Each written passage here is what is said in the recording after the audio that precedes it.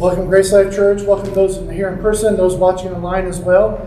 Glad that you've chosen what is wise in this world, not necessarily coming here, but you've chosen to come and worship the Lord God this morning. And we've been, as you know, we've been going through the book of Haggai and talked about the people's priorities last week in Haggai chapter 1 and how they had some misplaced priorities in their lives, and that caused, well, God's message to them came out through the prophet Haggai. Get your priorities right. Come and worship me. Get back to the temple. Get back to reaching our community around us. Get back to that which is important. Not just living your own lives, going through this 60, 70, 80, 90, 100 years of this life and this world, but get back to what is important, thinking about eternity and taking others with you to eternity. That's what is important. It's important, too, that we as believers learn to think biblically about cultural and social issues that are going on around us. And with that in mind, before I get into the message this morning, I want to recommend a book to you guys. I recommend a Bible scholar. His name is Voddie Baucham. This is a book called Fault Lines. I would encourage you guys to pick up this book, either the audio book or the physical copy, a Kindle book, whatever it is. He deals with the area of social justice, critical race theory, whiteness or white fragility, and all that entails in that issue as it comes in our midst today. And he approaches from a purely biblical standpoint. This is a black pastor. This is a black, he's 2 months younger than me. He looks much better than I do, I will say that. He's a black pastor. He's a dean of a college in a seminary in Africa as well. But he also pastors here in the States. He's got a great following. He's on YouTube. A lot of great videos out there on YouTube. He's on there. Voddie Baucham, VODDIE is his name, Voddie Baucham. I recommend this book. I've been working my way through it slowly. It's not deep, but some great information in there. So as we, as believers, learn to think biblically about these social issues, I think it's important because we can't let the culture define what the Bible says. We have to let the Word of God define what we think about culture and how we operate within culture. It's very, very important that we let this be our foundation. We let this be our defining book in our libraries. And let everything stem from this. We can't let the culture and the media and all that's around us redefine what God says. You let God define what He wants to say. So anyhow, Fault Lines is a great book. I want to recommend that to you guys as well. So this morning, if you get that, if you can. I'll also be posting a link later on our church Facebook page to a blog post by Tim Challies that came out later this week, as he did a book review of the book White Fragility that came out a while back. That's been hot in social and cultural circles. And I want to encourage you to read that, his blog post, his review of that, as he deals with that book on a biblical basis as well. Anyway, step off that now. I think it's important that we as a church learn to deal biblically with some of these issues. I'm glad that men with greater minds than me have dealt with them, because I definitely don't have the greatest mind. I know what I believe. I just don't have a hard time putting it down in print or communicating. So I'm glad that others have done that for me, and I can promote their stuff to you guys. Book of Haggai, as we get to chapter 2, if you turn in your Bibles to the book of Haggai, it's the third to last book, second to last book in the Old Testament. You got Haggai, then Zechariah, which we've just finished, then Malachi, and then you go into Matthew. So it's the third to last or second to last book in the Old Testament. It's very, very short. You'll miss it if you're trying to flip through your Bible. It's only 1 page long. It's front and back. It's only 1 page long in my Bible, so you'll miss it. But we'll be in chapter 2 today as we look at this area of renewing the vision for worship within the people of Israel, but also within the community around us, within the community around them and around us. See, the message to Israel that Haggai is bringing to them is the same message that God brings to the church today.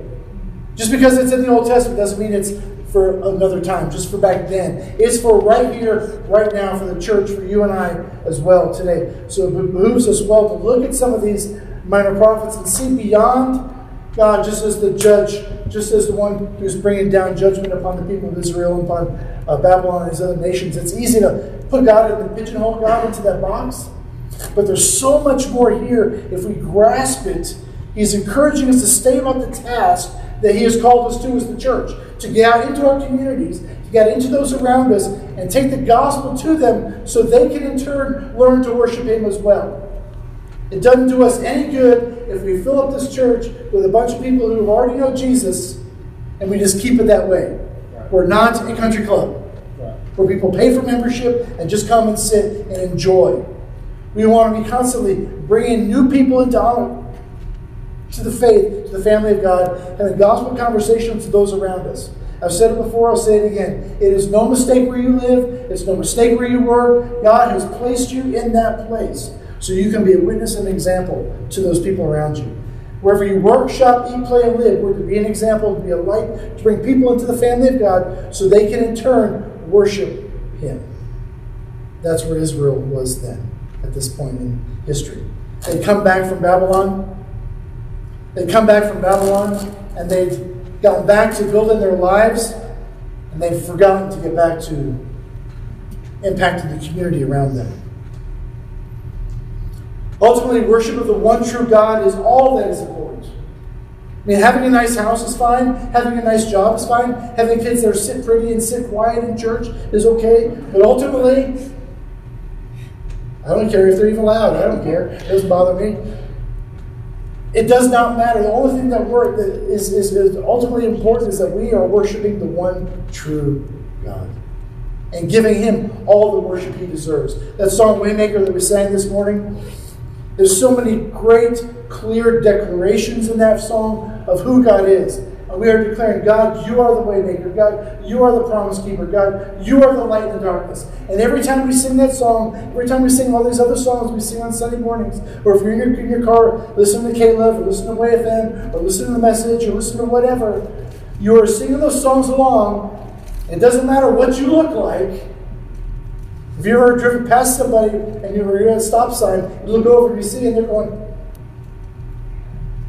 I hope they're singing a song that's praising God and worshiping Him. Because that's what it's about. All day, every day long, we are to worship God. That don't mean you walk down your hallway to work. Waymaker, miracle worker. Do that if you want. You're going to get some looks. That's okay. We're going to get looks anyway. Because if you're a follower of Jesus, you're going to get some looks. People are not going to understand who you are and what you believe and why we do what we do. But ultimately, worshiping of the one true God is all that is important. It's what we're going to do for all of eternity. All this stuff we have is not going with us. We can only take people with us. And we're all going to worship God for all of eternity. So God is reminding Israel in this book of Haggai, get back to what is important.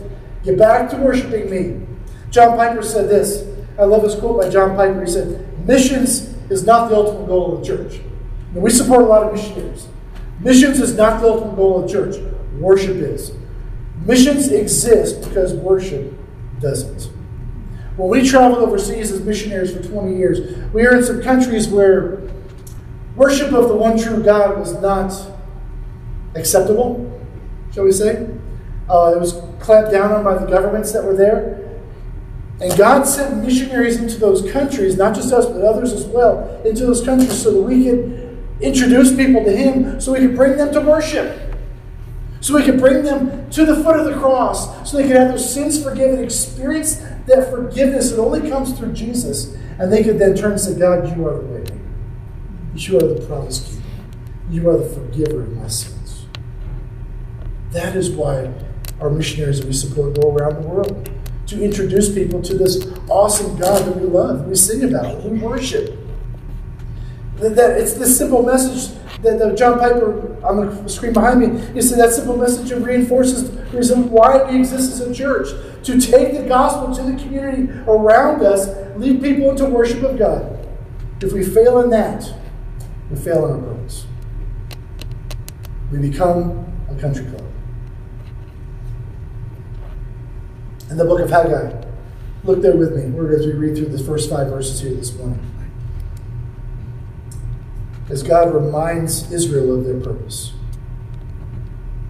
He says in chapter 2, verses 1 through 5, he says, in the 7th month, on the 21st day of the month, the word of the Lord came by the hand of Haggai the prophet. Speak now to Zerubbabel, the son of Shealtiel, the governor of Judah, and to Joshua, the son of Jehozadak, the high priest, and to all the remnant of the people. So everybody. Say this to everybody and everybody and everybody. And say, who is left among you who saw this house in its former glory? Talking about the temple. How do you see it now? Is it not as nothing in your eyes? Yet now be strong, Zerubbabel, declares the Lord. Be strong, O Joshua, son of Jozadak, the high priest. Be strong, all you people of the land, declares the Lord. Work, for I am with you, declares the Lord of hosts. According to the covenant that I made with you when you came out of Egypt, my spirit remains in your midst. Fear not.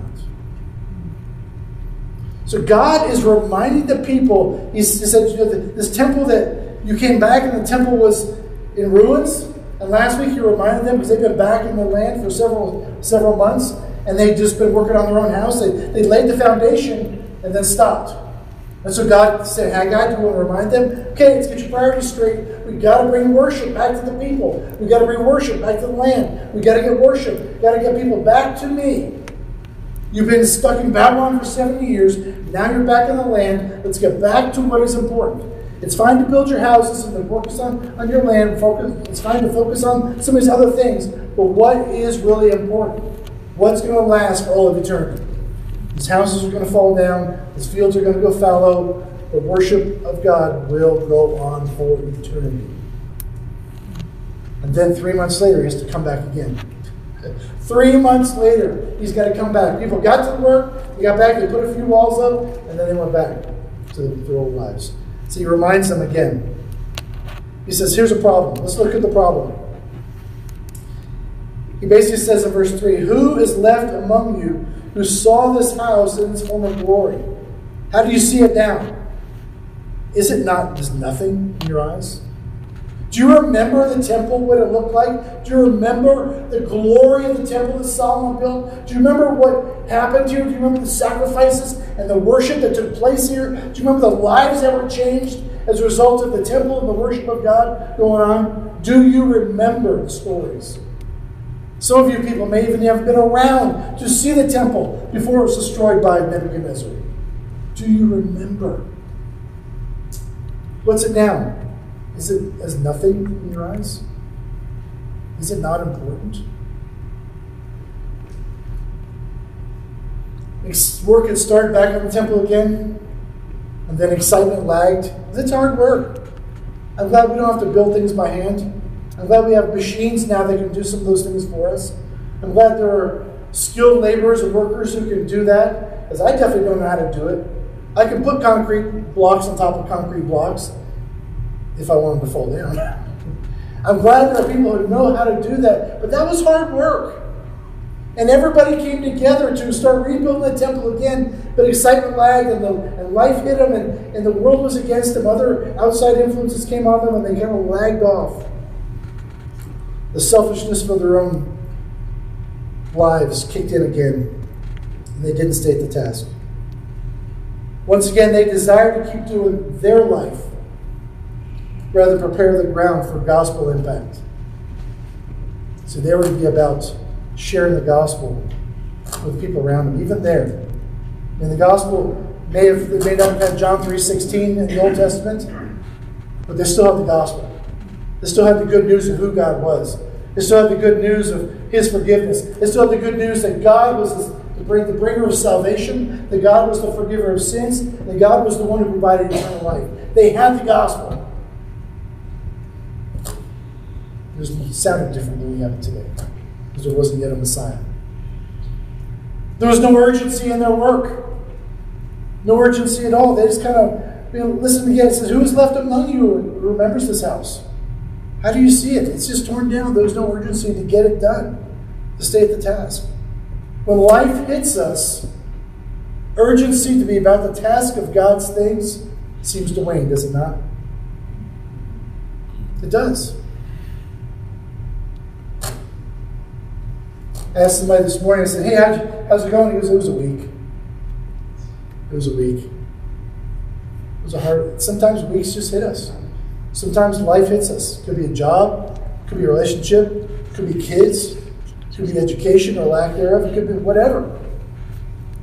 We got a note last night that my father-in-law came down with COVID. He's supposed to preach this morning. He was literally hit.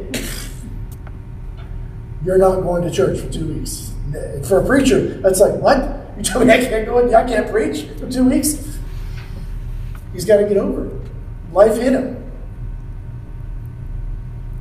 The people of Israel, life got upside them, and the urgency to get back at the task waned. It's almost as if God was saying, do you even remember what true worship looks like? Or have you become so numbed by life that you thrust your relationship with me into the back seat? Do we even remember what true worship of God looks like? Yeah. Do we remember? Remember the temple in all its glory. Do you remember what that was like? Or is your relationship with God just kind of thrown into the back seat? Have you taken over the driver's seat of your car? See, that's what God was telling the people of Israel here, and telling us as well. You've got to make me a priority. You've got to make this relationship with me a priority. If it's not a priority, nothing else works right. If you don't change the oil in your car for a few months, and a few more months, eventually what happens? You drive down the road and it locks up and smoke comes out. And all the lights come on your dashboard. It's like, oops. You stop making those little things a priority. It's just an oil change. I know I got to put gas in to keep it going. It's just an oil change. It's just checking the antifreeze. It's just changing the air filter. It's just those little things. It's not that important. They are. Israel's sin here was laid bare. Their disobedience, their discouragement, their selfish lives. Here at Grace Life, we want to place an emphasis and have placed an emphasis on our children and our youth ministry. This is the next generation of leaders in the church. We have our kids over next door right now, teaching them the Word of God. Our teens meet up here on Tuesday nights, learning the Word of God and having fun together, enjoying their time together. We want to pour into these young people to let them learn who God is and how they can have an impact in this world. They've got another 70 or 80 years ahead of them. We adults don't have nearly that long left. That's okay. I can't wait to see God, honestly. But we want to pour into what is important and do what is important. These kids are important. Worship is important. Teaching them how to worship God is important, from the very youngest one up to the oldest. We place an emphasis on our kids and our teens because we want to see them come to faith in Christ. You know that this stat says that 95% of all those who come to faith in Jesus do so before the age of 21. Did you know that? 95%. And of that 95%, 75% of them come to Jesus before the age of 18. That means the older you get, the harder it is to come to know Jesus.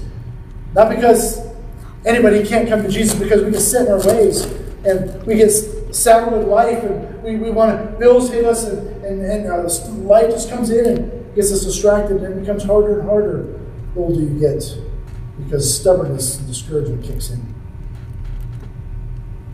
We should be about teaching others to worship. If we abandon these kids, we abandon those around us, we abandon our purpose. And God here was calling Israel to repent of their sin of disobedience, to bring them back, to remind them once again. We may think that we don't have time in our own lives to get involved in the ministries and work with these kids, because I got this, I got this, I got this, I got this. We can fill up our time with things that are not that important. Facebook is not that important. Netflix is not important. Playing games is not important.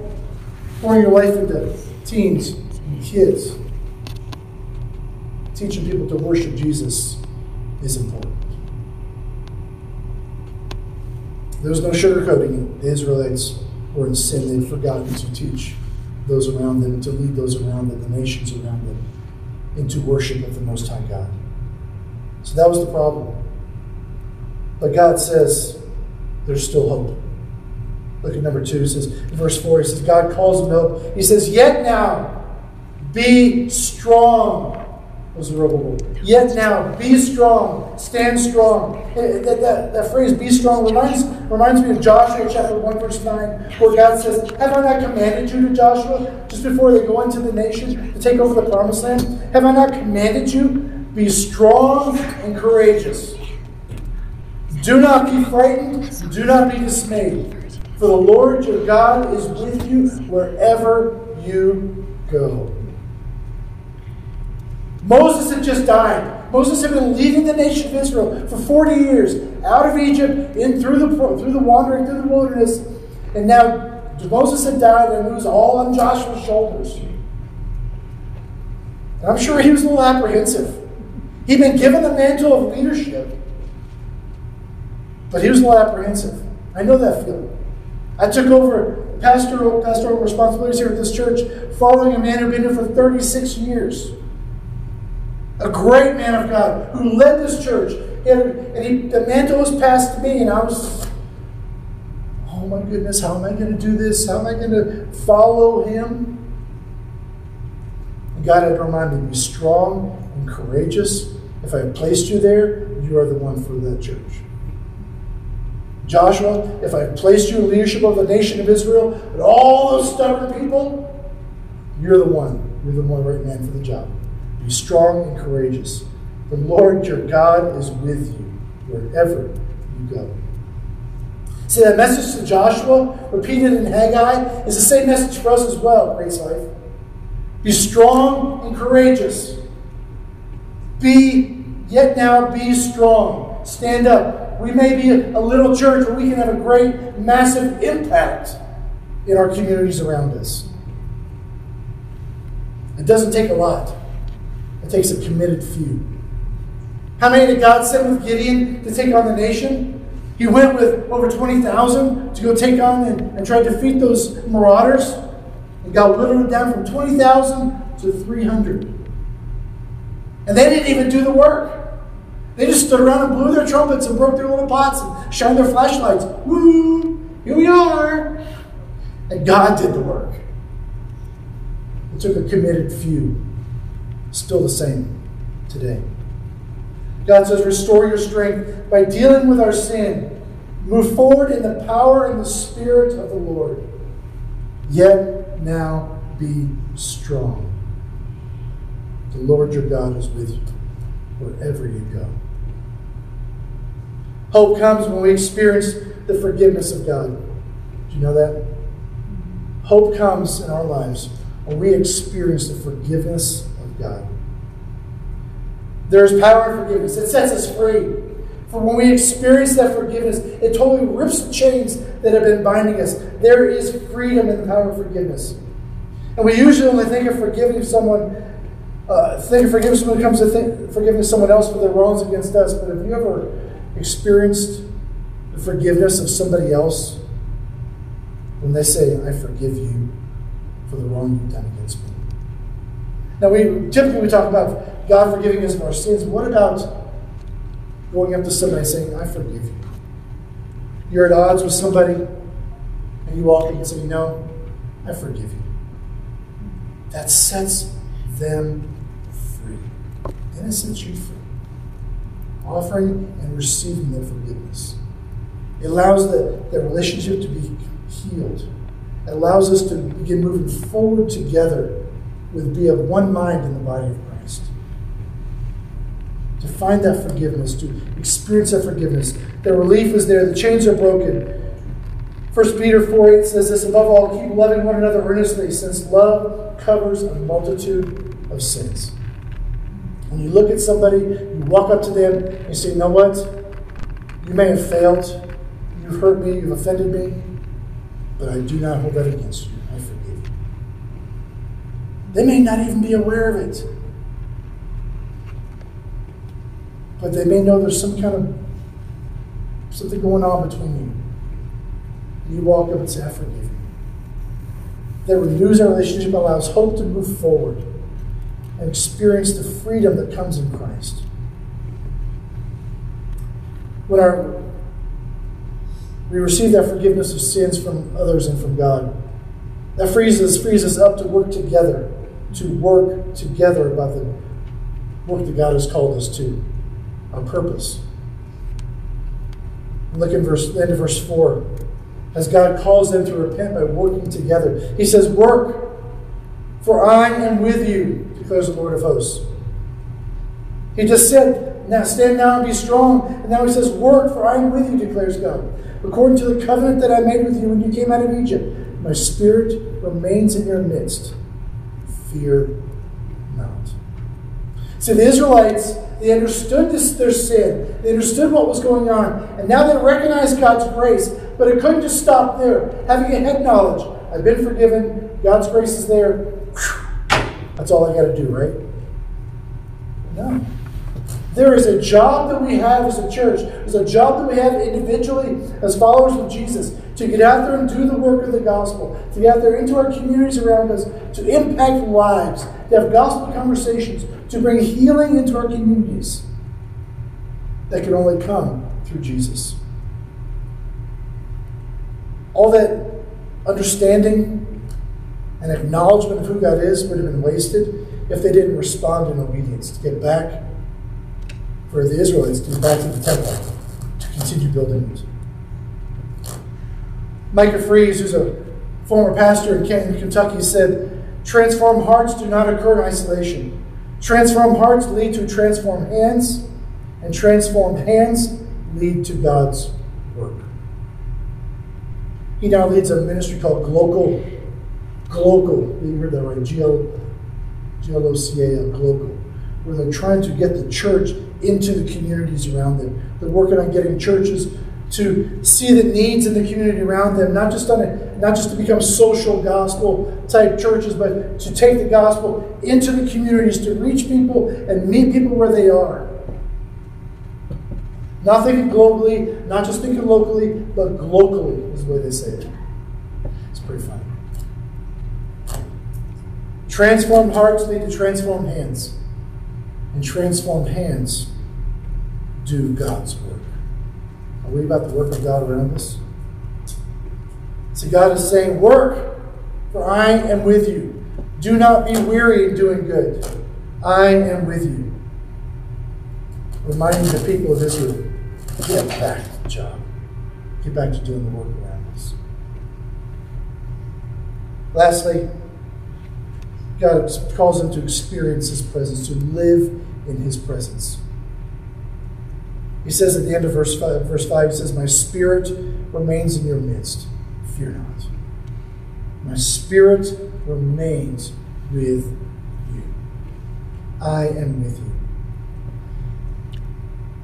See, without His Spirit going before us, the work is 100% human.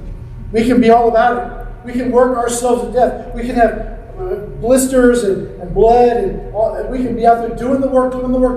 But unless we're going forward to do the work of God that God's called us to do in His presence and in His power, work is just work. And work is just work without God. It's kind of like getting your truck stuck in mud. What happens when you get your truck stuck in mud? It spins, it spins, it spins, it spins, and spins. Anybody else been there? Or maybe around here you get your truck stuck in snow. Last year, I pulled out of my driveway trying to get out. At 2 feet of snow, I thought I had shoveled well. I got out there, got up a little too high, just spun and spun and spun, and my neighbor didn't come out to help me. He just sat up and drinking his coffee in his house, laughing. Adam would have come out and helped me if you saw me. Wouldn't you?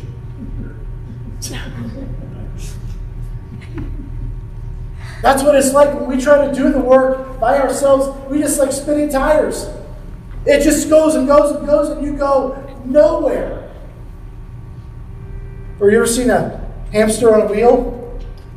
He's running, he's running, he's running, He thinks he's going someplace, and the wheels just spin, going round and round and round and round and round. And he hasn't moved until he stops. And then, woo. But he hasn't gone anywhere. That's what it's like trying to work without God, without His involvement, His presence. I don't want to be just spinning my wheels.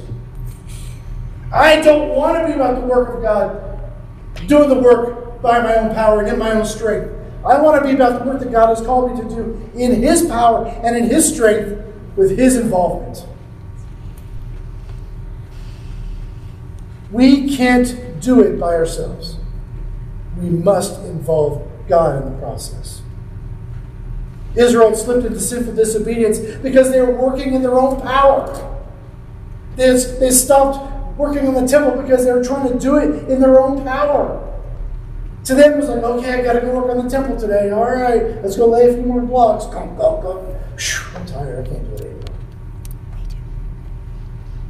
But when you keep your vision and you keep your mind focused on why you're at work and who you're doing it for, it keeps that energy level up. It allows us to keep in the task.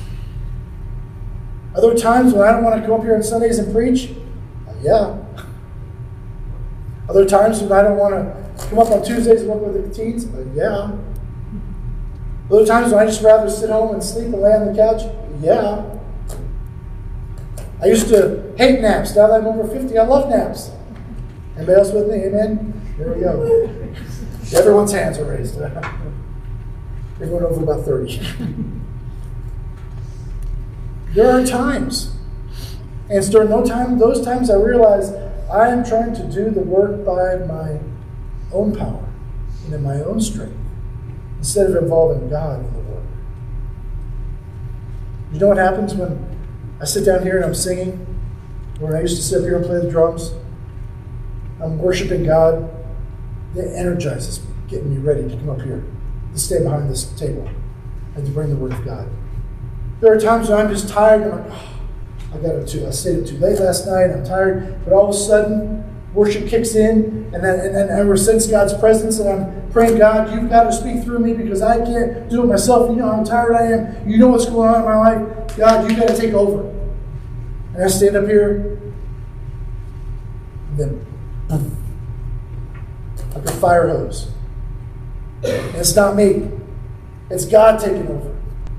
And those are the best times. His presence is directly connected to our ability to experience joy and satisfaction. His presence in the work is directly connected to our ability and joy to experience joy and satisfaction. If we do it by ourselves, it's easy to get discouraged. He's a strong tower that brings grace and hope and peace and rest. A strong tower that we rest in. Proverbs 18:10 says, the name of the Lord is a strong tower. The righteous man runs into it and is safe. I want to live in that tower. I want to live in that tower. I want to work in that tower.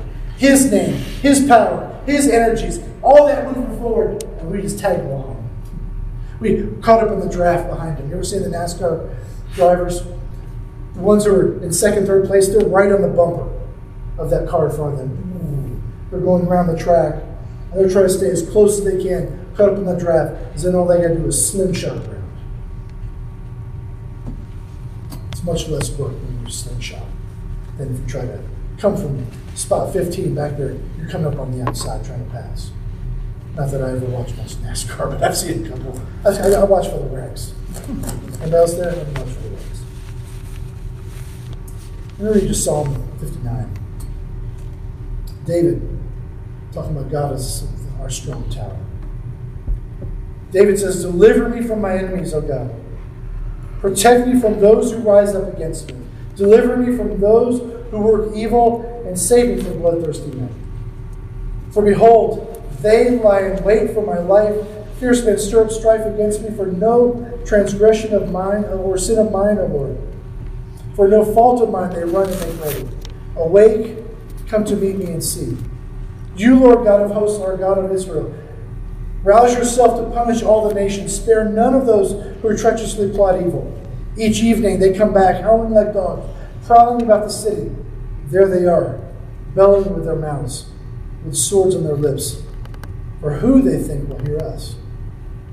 But you, O Lord, laugh at them. You hold all the nations in derision. O my strength, I will watch for you, O God, are my fortress. My God, in his steadfast love will meet me. God will let me look in triumph on my enemies. Kill them not, lest my people forget. Make them totter by your power. Bring them down, O Lord, our shield. For the sin of their mouths, the word of their lips, let them be trapped in their pride for the cursing and lies that they utter. Consume them in wrath. Consume them until they are no more, that they may know that God rules over Jacob, over the ends of the earth. Each evening they come back howling like dogs, prowling about the city. They wander about for food and growl if they don't get their fill. But I will sing of your strength. I will sing aloud of your steadfast love in the morning. For you have been to me a fortress and a refuge in the day of my distress. O my strength, I will sing praises to you. For you, O God, are my fortress, the God who shows me steadfast love. That's our strong tower. That is our strong tower. His name is great, worthy to be praised above all around us. He is the one who works and goes before us. We need to make sure that we are involving him in the work around us. Are you running from God or toward him? It says in Proverbs, the righteous man runs toward him. He's our strong tower. Are you running to that strong tower, or are you fighting him? Are you running in to worship him, or are you running away? Because you're afraid of facing him, and you're afraid of what he's going to reveal when you meet him face to face. Are you like the righteous man who runs to him and is safe? Or are you running away? Maybe it's time to stop running. Maybe it is time to stop running and experience the presence of God for yourself. Pray this simple prayer with me. I want you to stop running today. I don't know where you are in your relationship. I want to lead you in a prayer this morning. Stop running. I implore you. Experience forgiveness. Experience his presence. I'm going to lead you in a prayer. And if you desire to stop running this morning, commit your heart to him. Repeat this prayer after me. Lord Jesus, I'm tired of running. I'm tired of doing it all myself. I'm tired of living my life by my own set of rules. Because my rules don't work. God, I commit myself to you today to follow you no matter where I am in my relationship with you. I commit myself today to follow you, to experience your presence. Lord God, I commit myself to you to live in your presence. Lord, I want to experience that forgiveness of sins that Pastor talked about this morning. To know what it feels like to have my sins removed and have that joy and that hope moving forward in this world. So with that in mind, God, I commit myself to you, to following you, to serving you, and to being at the work that you're going to call me to do. Not in my own power, not in my own strength, but in the strength of the one who created this whole world with just a word. In Jesus' name I pray. Amen. If you prayed that this morning and you said, Pastor,